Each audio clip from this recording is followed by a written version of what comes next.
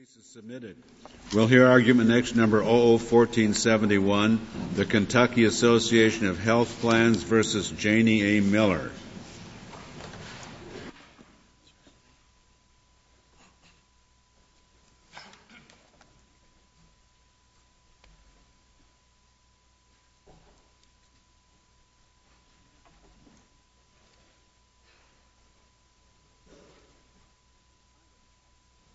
Mr. Eccles.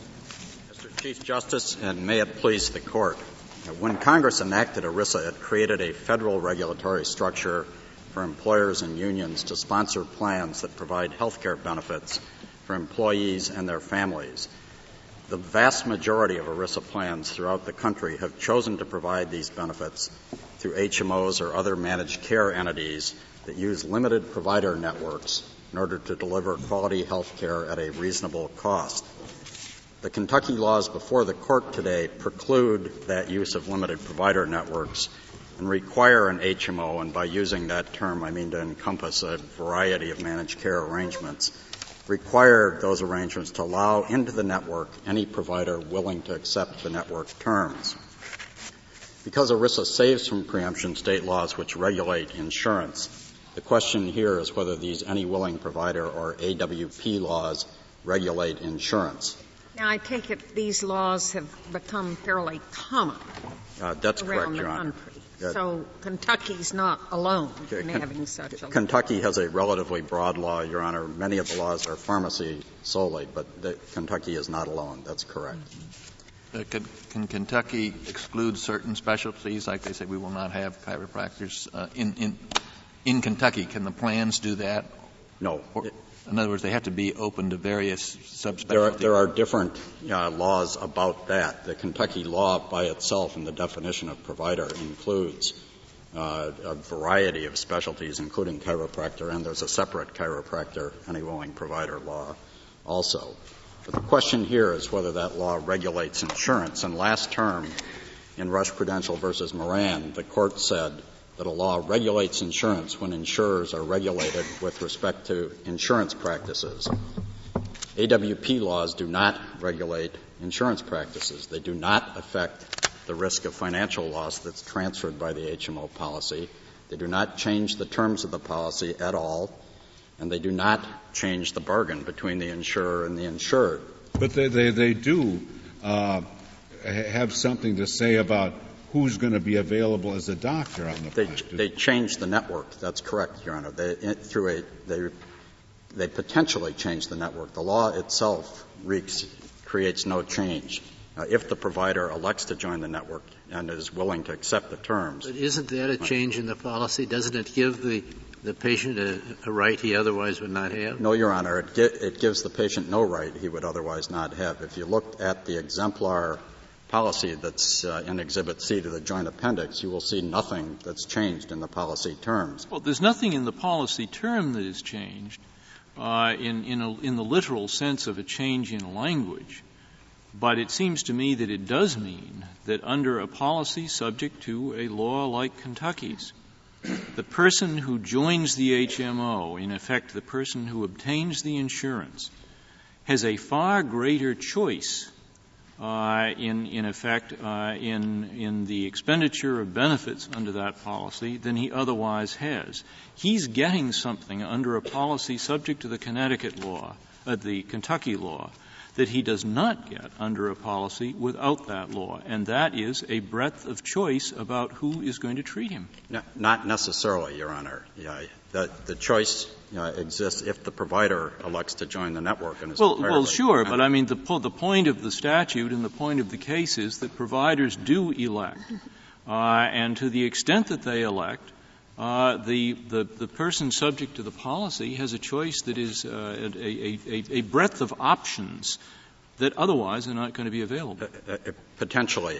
Even not potentially. I mean, even if nobody elected to join, what has happened by reason of this law, is it not the case that the term of the policy has changed? That originally the policy said, we will pay for your treatment by a limited number of individuals whom we approve. And that policy is now changed to, by reason of this law, we will pay for your treatment by any individuals who want to join our plan. Isn't that a different policy? The policy does not change in that way, Justice Scalia. What the policy It's not says, rewritten, but doesn't the law have that effect to effectively change the term of the policy? No, it does not. And the reason is what the policy provides is we will pay for care from participating physicians, from network providers. And that is still the policy. Before, with or without the AWP law. Participating physicians before the law is defined as those physicians whom we are willing to accept as part of the plan. And after the law, the definition of participating physician is any physician who wants to join the plan. It has taken away the HMO's ability to select. That's correct. But the definition of it is still limited to participating physicians who meet. In your opening remarks, you said it doesn't change the bargain, and it seems to me the thrust of Justice Scalia and Justice Souter's questions is it does exactly that. But before or after the AWP law, the participant has no right to choose any particular provider. The participant has the right to use the network physicians under the terms in the policy. After the AWP law, if a provider joins the network, the participant still has exactly the same right. The network but that really it does not seem to make sense to me. The purchaser has the same right in theory, certainly, to go to any physician in the network, but the HMO has been required to expand the network. Under that hypothetical, that's correct, Your Honor. What's hypothetical about? Well, we don't know the effect of the law on. Well, for instance, here, if it's chiropractic services, and let's assume the HMO did not previously include chiropractic physicians as providers. After this law, if a chiropractic physician in good standing were willing to come in under the HMO, then the HMO would have to take that position, and then the patient would have a possibility, at least, of having paid services seeing a chiropractor that formerly would not have been available. That would be a significantly different law, Justice O'Connor, and for this reason. In that case, which is generally referred to as a mandatory provider law, it's very much like the mandatory benefit laws that this Court has held to be saved. That changes the legal rights to get of the insured to get that type of care, and it changes the risk under the policy. Why is what I said different from what happens here? Because the terms of the network would already provide for chiropractors. The only question is how many would come in. This law would not regulate that. That's regulated through other aspects of Kentucky law. Well, it's maybe I'm under misapprehensions. I thought that one of the examples given in the brief was a woman is being treated during the term of her pregnancy. She changes her employer. She wants the same doctor to treat her, and she is the one that can initiate the request to the HMO, please allow this doctor to treat me, and the doctor then says, yes, I'm willing to be bound by the terms of the HMO, and she has that doctor. That seems to me to significantly increase the bargain that she made. But the bargain in that circumstance, if it works out that way, she is able to stay with the doctor, but only if the doctor can get into the network and is willing to meet the terms of the network. It's entirely up to the doctor to come in. Yeah, but before the law, the network could have refused him categorically, even though he were willing to meet the terms. That's correct, Your Honor. And I just don't see that you make much headway in saying that isn't a change. Because the change is the legal right of the insured, which was never to any particular provider, and it's still true after. You're really asserting that two insurance policies are exactly the same. Their terms haven't changed, or their terms aren't different, where one says you can get your automobile fixed, we will pay to get your automobile fixed by these companies, blah, blah, blah, blah, blah. And the other one says we will pay to get your automobile fixed by any company that is willing to do the job up to our standards. And you think those two insurance policies are saying exactly the same thing, that there's only a hypothetical difference between the two? I think the difference between that hypothetical and mine is the standard with or without the law is still if the provider comes into the network and you have the right to the network I don't provider. understand is if your view is correct, why are you objecting to the law?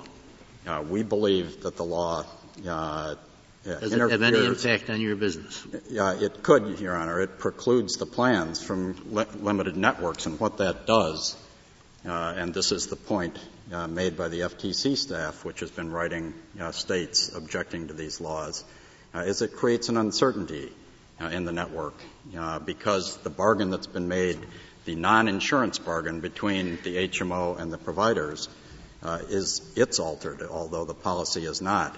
And suddenly the providers who are in the network already, they signed up for a different deal, which was a limited network. They may not want the deal they've got because they'll have less patient volume than they thought they were getting. It also adds significantly just administrative costs to deal with more providers, and it's also more difficult to monitor quality with a larger network. So it does have — it's the uncertainty of what the law's effect will be. But you're complaining about the increase in the number of providers, and it's that increase that is what might be desirable from the patient's standpoint. Well, we're really complaining about the uncertainty that's created, that the networks can no longer be selective, which has quality and cost implications, including fee implications. The any willing provider statutes have been around now for some time.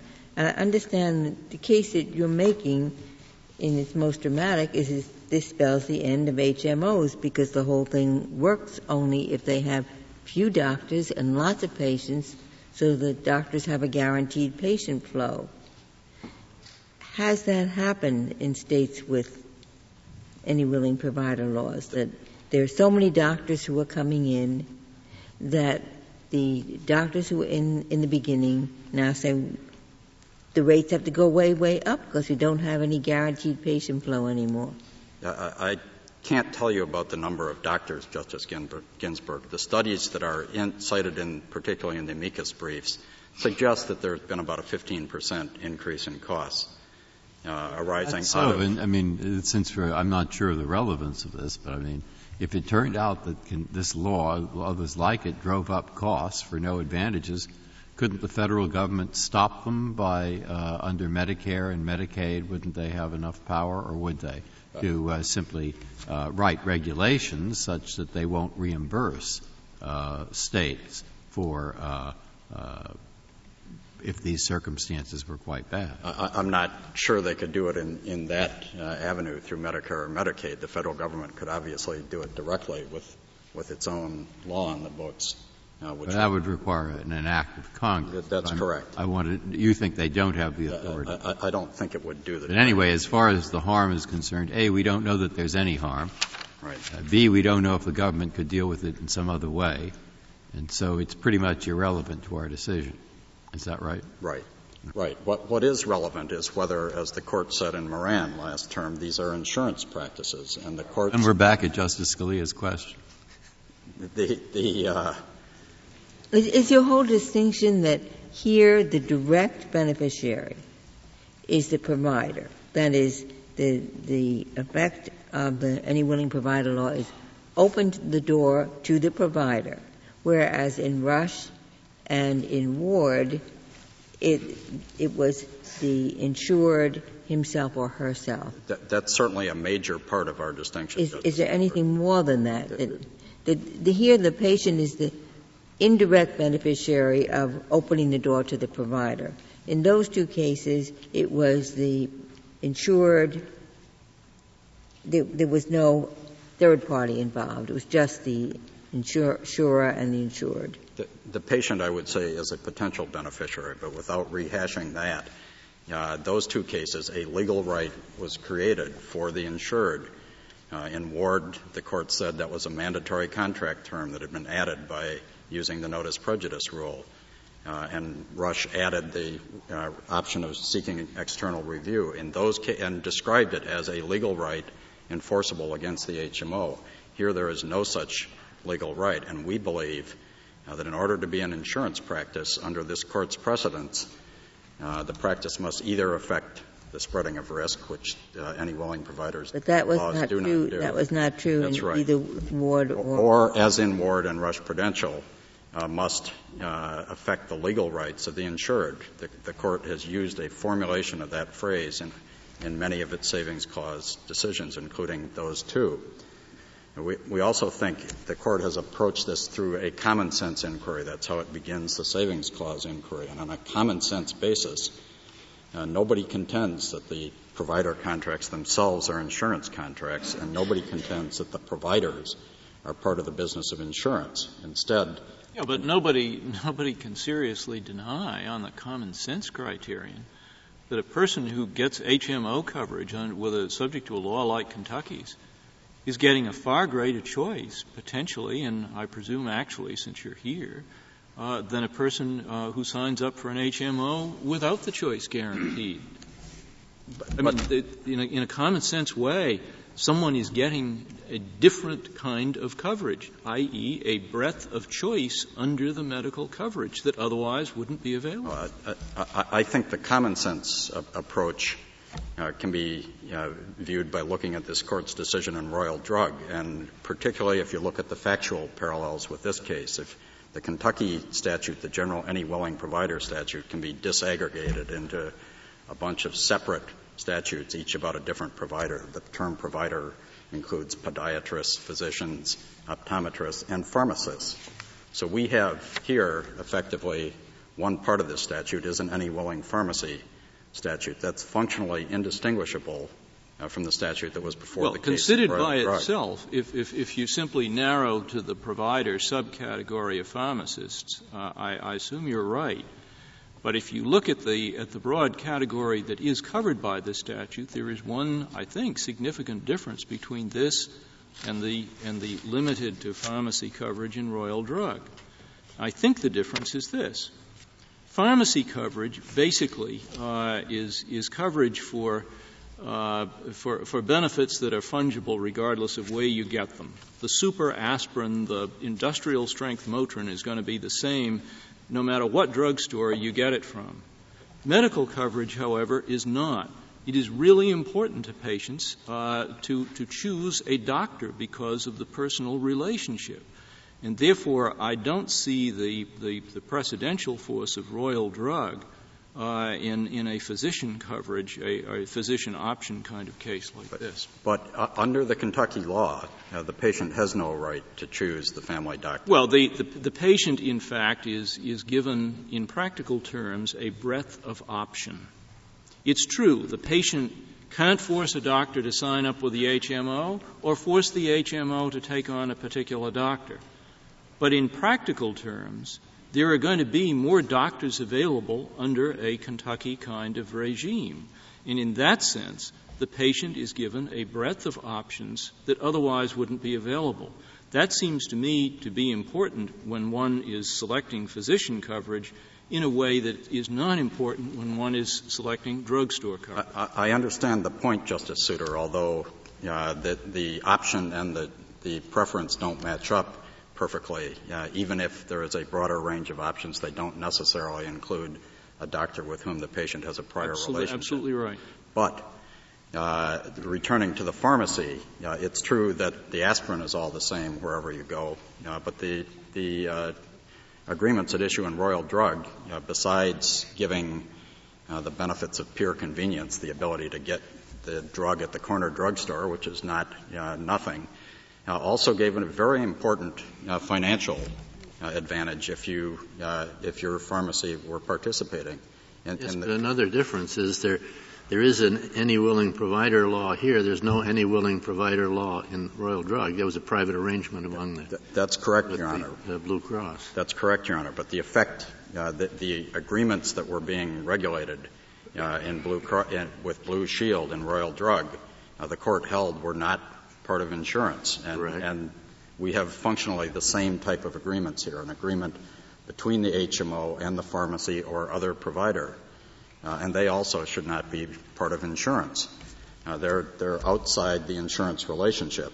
But it was important, I want to make this point, important potentially to the patients, the insureds in Royal Drug, that their pharmacy became a participating pharmacy. It was not inconsequential.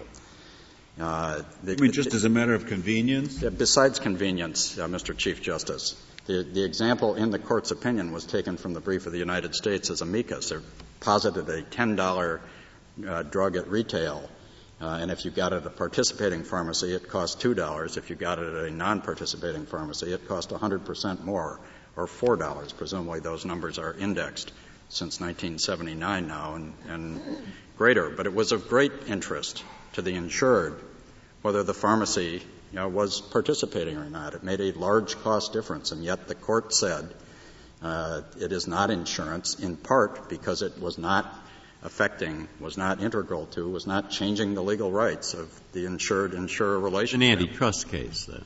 That's correct, Justice Breyer. I think maybe that makes a difference. That's argued in the briefs that it makes a difference, and we understand it's an antitrust case. We still think, besides the direct factual parallel with the fact that Kentucky has an any willing pharmacy statute, that Royal Drug is still the correct analysis gives the correct analysis as to the McCarran-Ferguson factors, really for two reasons.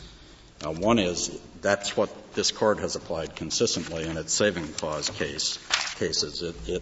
This Court said in the first saving clause case, Metropolitan Life versus Massachusetts, that the Royal Drug analysis was directly relevant to the ERISA saving clause. So it has the virtue of familiarity and precedent. And the standards, the McCarran factors, make sense here. They're objective factors that give some content to the subjective test, the common sense test.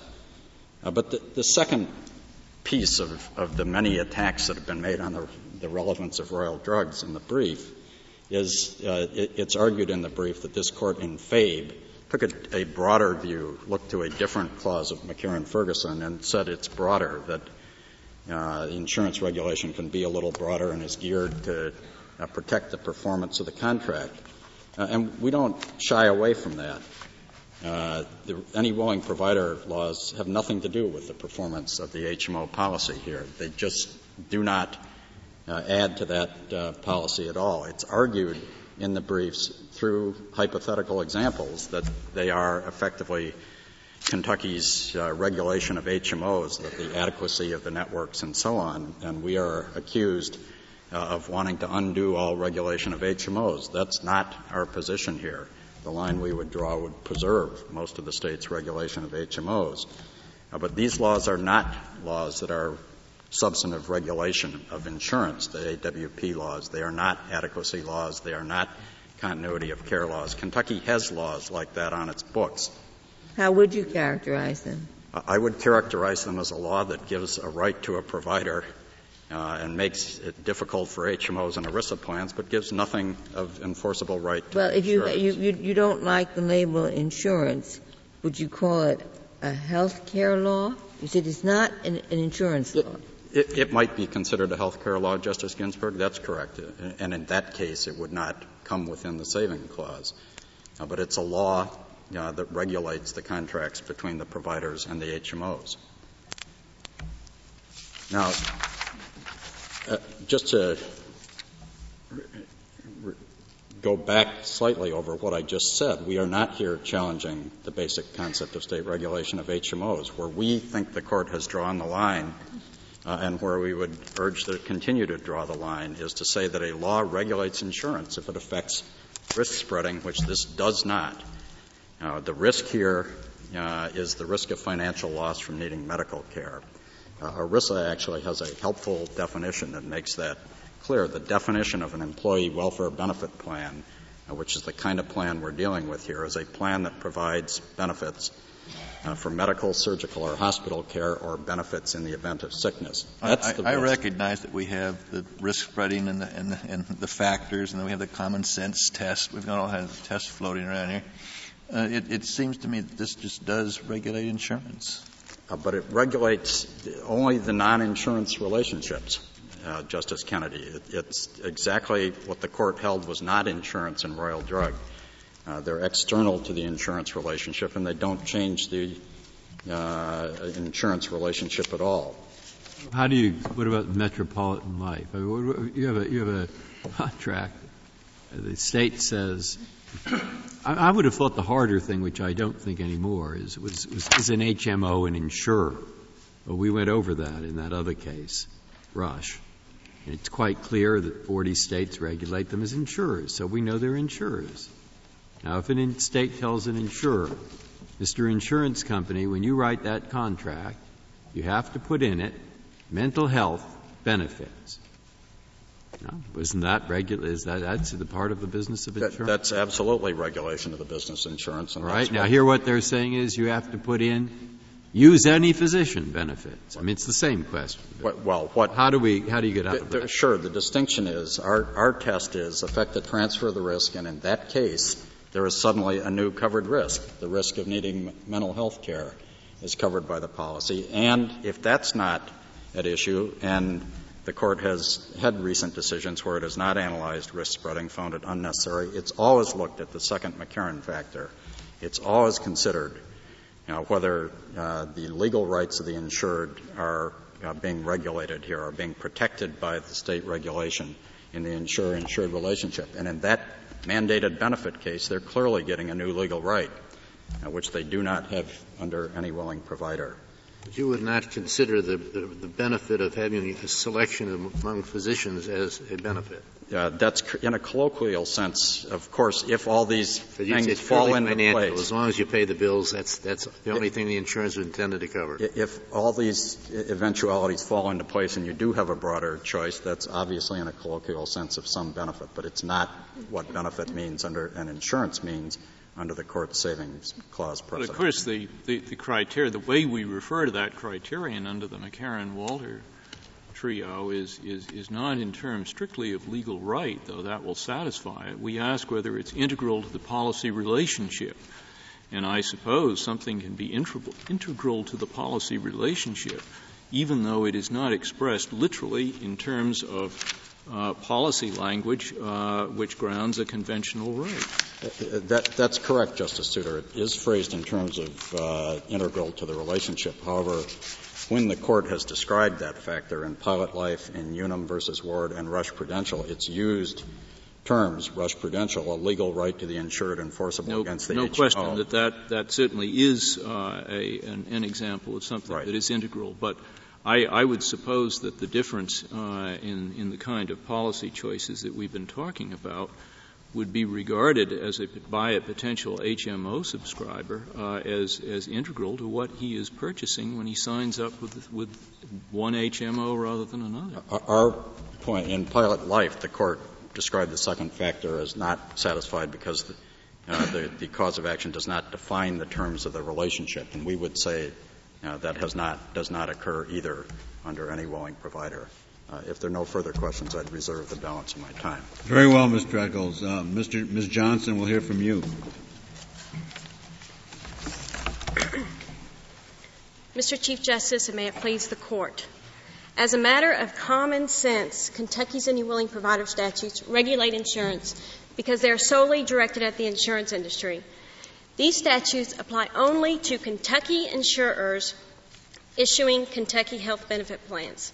Petitioners are insurers regulated by the Commissioner of Insurance.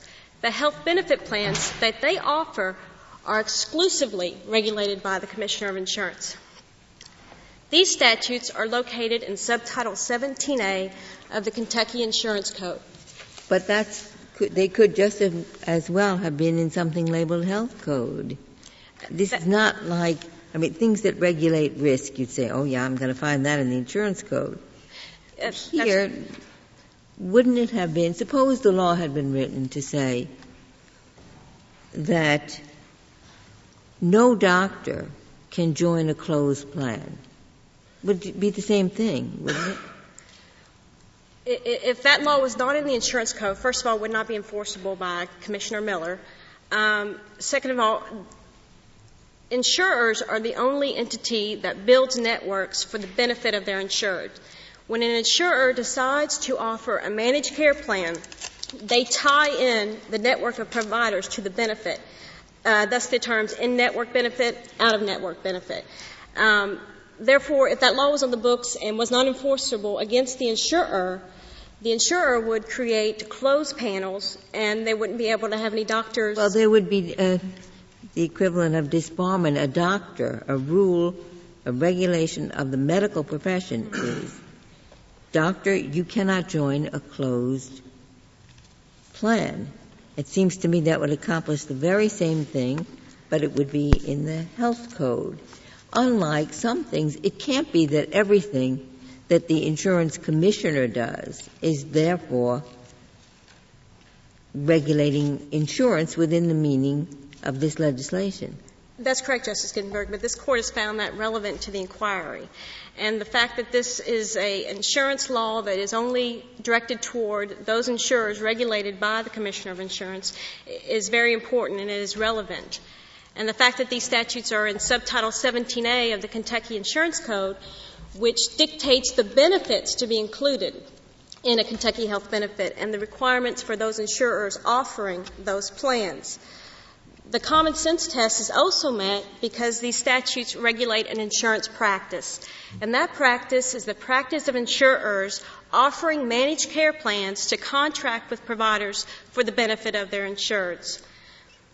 I would be sympathetic to your case. I keep bumping up against the Royal Drug case, where it seems to me all of the practical things you say about this case could have been said there. The contract really is altered, the contract of the insured. Under one situation, he has to go to a certain drugstore. Under another situation, he has his choice of drugstores, which may provide lower cost. Even if it doesn't provide lower cost, it's a great convenience to be able to go around the corner. And yet we said that, limiting the number of drugstores with whom the insured could deal did not affect the business of insurance. Your Honor, how do you distinguish that from this case? Your Honor, Royal Drug is both factually and legally distinguishable from the present case. First of all, I know it is factual. I don't care about factually. Okay. Tell me why it's legally distinguishable. Well, legally distinguishable is that you're in Royal Drug you were looking at one federal statute. In the present case, you're looking at another. In Royal Drug. Well, now wait. You want us to abandon the proposition that what constitutes the business of insurance is the same under the antitrust laws as it is? No, Your Honor, and I believe the analysis. Unless you want us to abandon that, then what you've just said doesn't make any sense. No, Your Honor, I believe the analysis of Royal Drug was appropriate and accurate for an antitrust analysis, as opposed to analysis under the Savings Clause, which this Court So has you said say the same analysis does not apply. You're saying that the McCarran-Ferguson criteria do not necessarily apply to ERISA. I mean, maybe they shouldn't, but that's certainly new for. No, Your Honor, they are relevant, as this Court has said, but they are not required. And in this Court, they are relevant but not required. In Metropolitan Life, this Court came up with a broader test of the common sense test, and that test is tested by the McCarran-Ferguson factors that were developed in Royal Drug, but they are not required. They are relevant. So the very factor that qualifies as the very same factor, let's assume that they were factually the same, the very same factor that qualifies as part of the business of insurance in our antitrust analysis could nonetheless qualify as not business of insurance under ERISA. Is that right? Vice versa. In an ERISA case, this Court starts with the common sense test. And under the common sense test, this Court looks at whether or not. No, but just answer yes or no to what I just said. I think you want to say yes. Would you please restate your question? Thank you. Let's take the very same factor, like the exclusion of certain pharmacies, which was the case in Royal Drug. Mm-hmm. That very same factor could constitute the business of insurance under ERISA and yet not constitute the business of insurance under the antitrust laws. because we're applying a different test, a common sense test. Is that your position? The common sense test controls an ERISA preemption analysis. So your answer to my question is yes or no? In your analysis, is there a state law that requires, or is it? Well, in the ERISA case there is. In the antitrust case there isn't. I mean, that's what makes antitrust different from ERISA, I think. But they both focus on the very same factor, the provision of pharmacists, the ability of the insured to select pharmacists.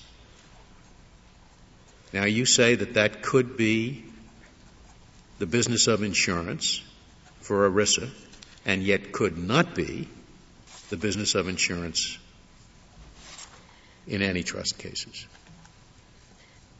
Yes or no? Yes. Okay. I think that's the right, Yes. that's the right Yes. answer. For you, it's the right answer. I'm not sure it's the right answer for me. Yes. And may I ask a follow-up question then? If the whole difference then is this, quote, common sense test, I'll tell you frankly what my problem is. I read the Sixth Circuit opinion. I said, yeah, that makes common sense. And I read Judge Kennedy's dissenting opinion. I said, yeah, that's common sense too. So what? These are rational judges on both sides. They both made good arguments, and they both conform to some sense of what goes on in the real world. So what is the common sense test?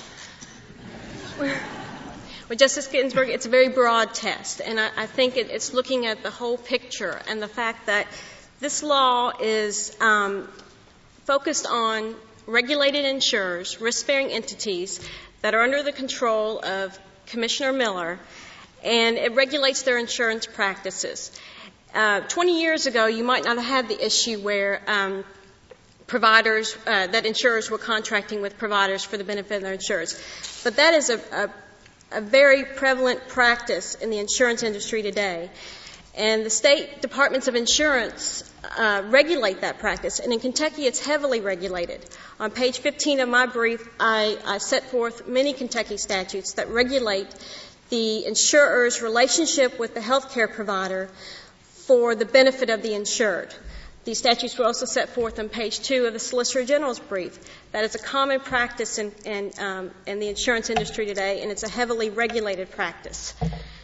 Also, I guess if you're taking the view that the language business of insurance could mean different things for purposes of Section 2B of McCarran-Ferguson and here, you'd find support for that in Royal Drug itself, isn't it, which said that maybe the meaning of those words in 2A and 2B, although they're the same words, is different.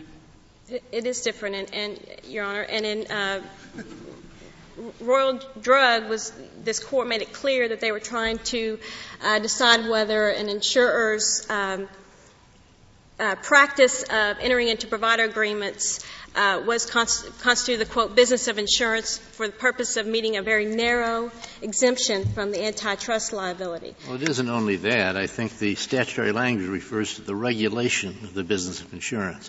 And in the insurance case in Royal Drug, there was no official regulation, only private regulation of the agreement.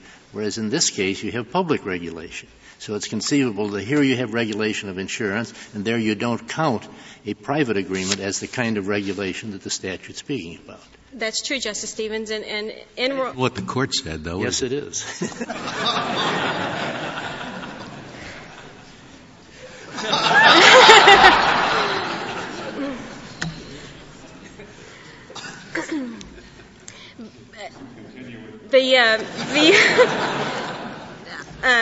The McCarran-Ferguson factors are also met. As the Sixth Circuit noted, the second factor is clearly met. These statutes regulate an integral part of the policy relationship between the insurer and the insured. In managed care plans, provider agreements are essential. In managed care plans, and under Kentucky law, certificates of coverage cannot exist independently from the provider directory. These statutes simply prohibit insurers from arbitrarily limiting the number of providers that they contract with for the benefit of their insureds. These statutes allow insureds greater access to the health care provider of their choice. And I think this is clearly seen in KRS 304-17A 5051K, which requires the insurer to disclose that they are willing to contract with any willing provider. This simply puts more control to the insured and their relationship with their health care provider, which is a very personal and unique relationship. Royal Drug says that the spreading of risk is an indispensable characteristic of insurance. It then holds that the pharmacy agreements do not involve any underwriting or spreading of risk. Now, why aren't those two propositions as true here as they were in Royal Drug? That the spreading of risk is the essence of insurance, and that an agreement between the provider of the goods and services and the insurance company is not part of the spreading of risk. I mean, maybe Royal Drug is wrong, but I don't see how you get out of that box. Well, again, Justice Scalia. And I don't like the common sense test. I know it when I see it. What I worry about the common sense test is that we will approve those things that we like and disapprove those things that we don't like. I mean, who likes a private antitrust arrangement that limits choice? So you just say, common sense, that's not the business of insurance. And who doesn't like something that enables the insureds to have a greater selection in doctors? So we say common sense says that is the business of insurance. I don't trust common sense. I want some rule of law that I can adhere to. I thought we had one in Royal Drug, and I'm just not persuaded about why insurance is one thing there and it's something else here. I mean, if indeed the spreading of risk is what insurance is about, then... Your Honor, the Sixth Circuit did find that Kentucky's any willing providers transfer or spread policyholder risk. As the Sixth Circuit noted, these statutes open and... How does it spread the risk, actually? It's hard for me to see that it does that. Justice O'Connor, when a insurer sets up a managed care plan and structures their benefits to be in a managed care plan, they have tied in the network of providers to that benefit. And when you have a statute on the books that allows the insured and the health care provider greater control to continue a relationship, and common sense tells us that an insured will seek an out-of-network provider in order to ensure continuity of care and that unique relationship. What these statutes do is I don't see how that spreads the risk. I understand you think there's a practical benefit to the insureds. Mm-hmm. But how does it spread the risk, please? Your Honor, it increases the risk for the insurer that the insured will not have to seek treatment from the out-of-network provider. However, as this Court has noted, all three McCarran-Ferguson factors are not required to be met. This Court reiterated that last term in Rush Prudential versus Moran. Unless there's any more questions, I will conclude by saying that Kentucky's any willing provider statutes are laws that regulate insurance and therefore are saved from ERISA preemption. Thank you. Thank you, Ms. Johnson. Mr. Feldman, we'll hear from you. You got her. If you keep her within that first McCarran-Ferguson category.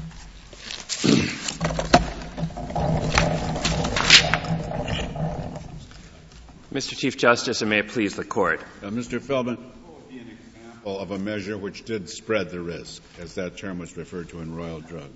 Well, I think one example would be in Metropolitan Life against Massachusetts. Certainly, I think I understand everybody here to agree that a law that required an insurance policy to include insurance against a particular risk would spread the risk.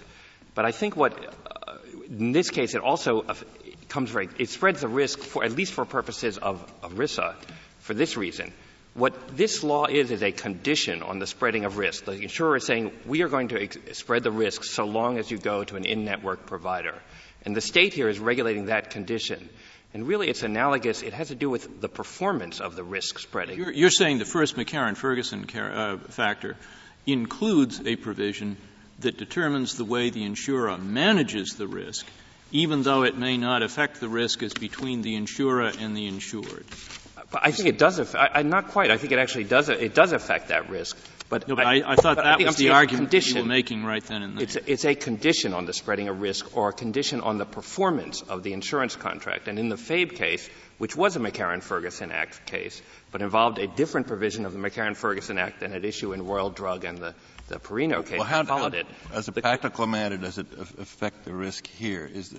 Is the risk increased for the insurance company under this law because under the Kentucky law it has to pay for chiropractic services where otherwise it would not, so that's an increase in the risk? Is that your point?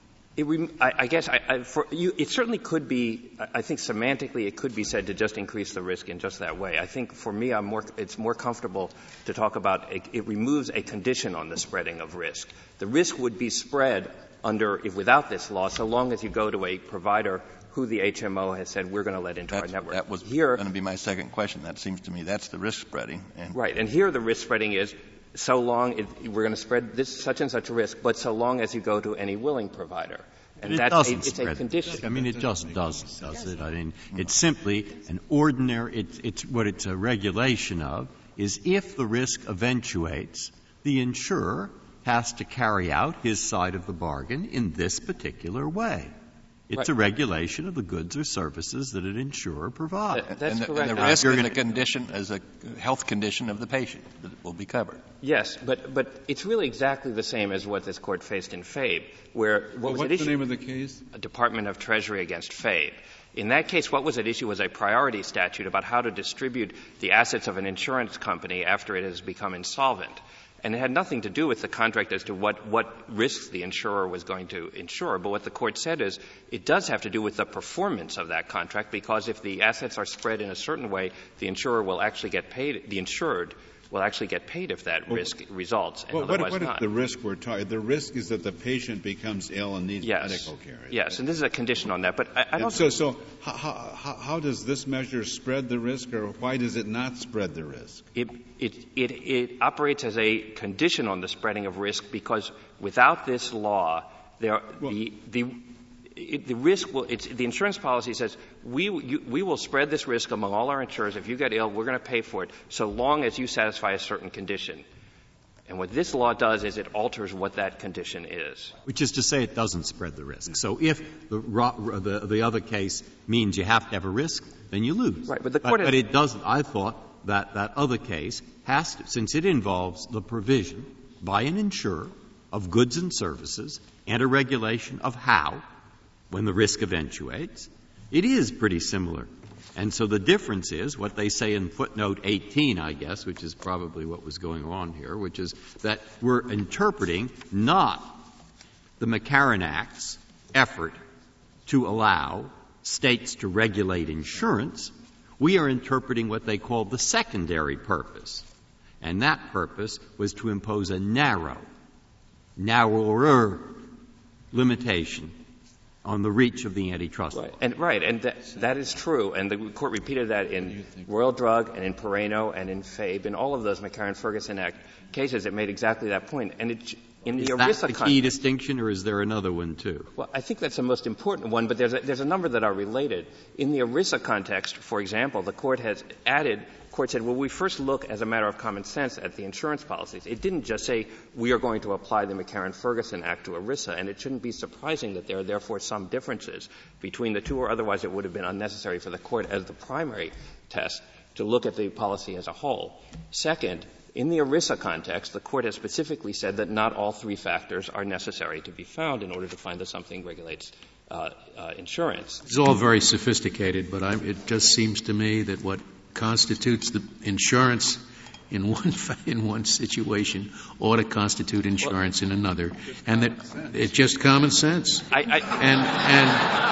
And what we're doing when we deny it is exercising policy judgments about whether we think the particular thing that's been done is desirable or not desirable. I don't think that's correct, and I don't think it should be surprising that there are some differences between ERISA and the McCarran-Ferguson Act, not only because of the policy differences, but there's a noted difference in language between what the statute that the Court was construing in Royal Drug and in Perrano and with the one it's construing here. So you don't think that under ERISA it's important that what is regulated is the business of insurance? Well, ERISA just says regulate insurance. I understand that. So you think it doesn't have to be the business of insurance. It could be other aspects of the insurance company. I think the Court recognized that there can be a difference. Like what buildings the insurance companies have to be in and other things. But depart from the business of insurance concept in the McCarran-Ferguson line of cases, it seemed to me was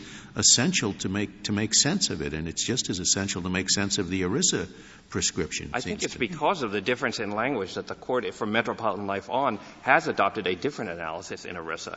And there's actually two differences. One is that in Royal Drug and in Perrano, which involve the antitrust exemption that has to be narrowly construed, you were just talking about a law that is the business of insurance. In the Fabe case, which involved the other part of McCarran-Ferguson, which saves state laws in an area of traditional state regulation, it talks about regulating the business of insurance.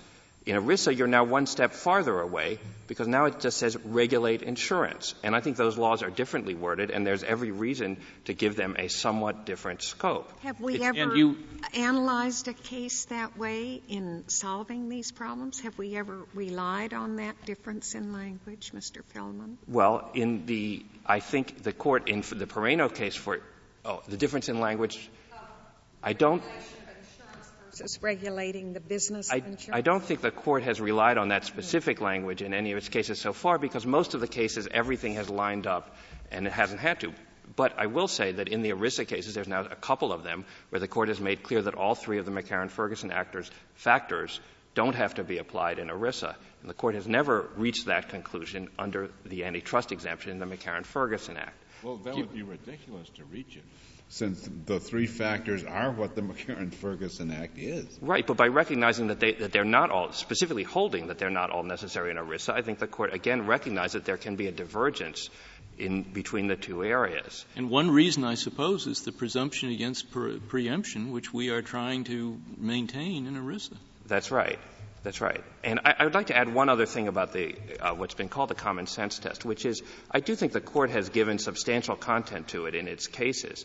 It talks about a regulation that homes in on the insurance industry or is aimed at the insurance industry. It is relevant how the state codified it because, as the Court said in as recently as Rush, I think, the term insurance acquires its coloration and meaning from state law, state practice, and state usage because what Congress was trying to do was preserve state law in an area of traditional state authority, and therefore the codification in the insurance code is of relevance. And finally, at the very least, a state law that affects the contract between the insured and the insurer, which this one does, has a necessary effect on that contract, and in fact a substantial one, although what is insurance may be broader than that. Something that does satisfy that, I think, clearly is insurance under the Mr. Feldman, can I ask you a question? Do you suppose if in the Royal Drug situation there had been an insurance regulation that required the insurance company to give the patient an option between generic and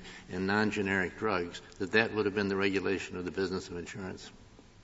I think it probably would have been. And I think that would, of course, have been analyzed under the other half of the McCarran-Ferguson Act if it was a state regulation of that sort. That concludes my argument. Thank you. Thank you, Mr. Feldman. Mr. Echols, you have 2 minutes remaining. I'll address 4 points, if I may. First, as to the argument that a condition is removed in the policy by operation of the Kentucky law, that's not true. Before and after the Kentucky law, the condition on getting payment from a participating physician is identical. All that's changed is that outside network.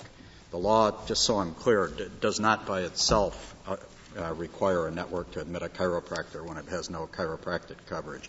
That's a different law. If it did that, we would say that definitely affects the legal rights of the insured and would be a mandated benefit law, such as the Court sustained. Second point, we are not — comment was made by counsel for the Commissioner about regulations of providers providing benefits to the insureds. Some do, and those, the line we would draw, say, if it's a regulation of a provider, such as a continuity of care, such as a hold harmless provision that prevents the provider from billing to the balance above the network rate, that clearly affects the legal rights of the insured and would be saved under our test. Third, Royal Drug. It's this Court's precedents that have said the Royal Drug analysis is directly relevant to the ERISA savings clause. It was the dissent in Royal Drug said that pharmacy agreement is integral to the relationship. You can't have it without you can't have the insurance without the pharmacy agreement. But that was said in the dissent. The Court rejected that view. And who is in the participating network is not part of the benefit of the insured. The insured just has no right to decide what doctor to go to or any legal right. To address, fourth and finally, to address perhaps more concisely the question of why do we care if this isn't going to expand the networks.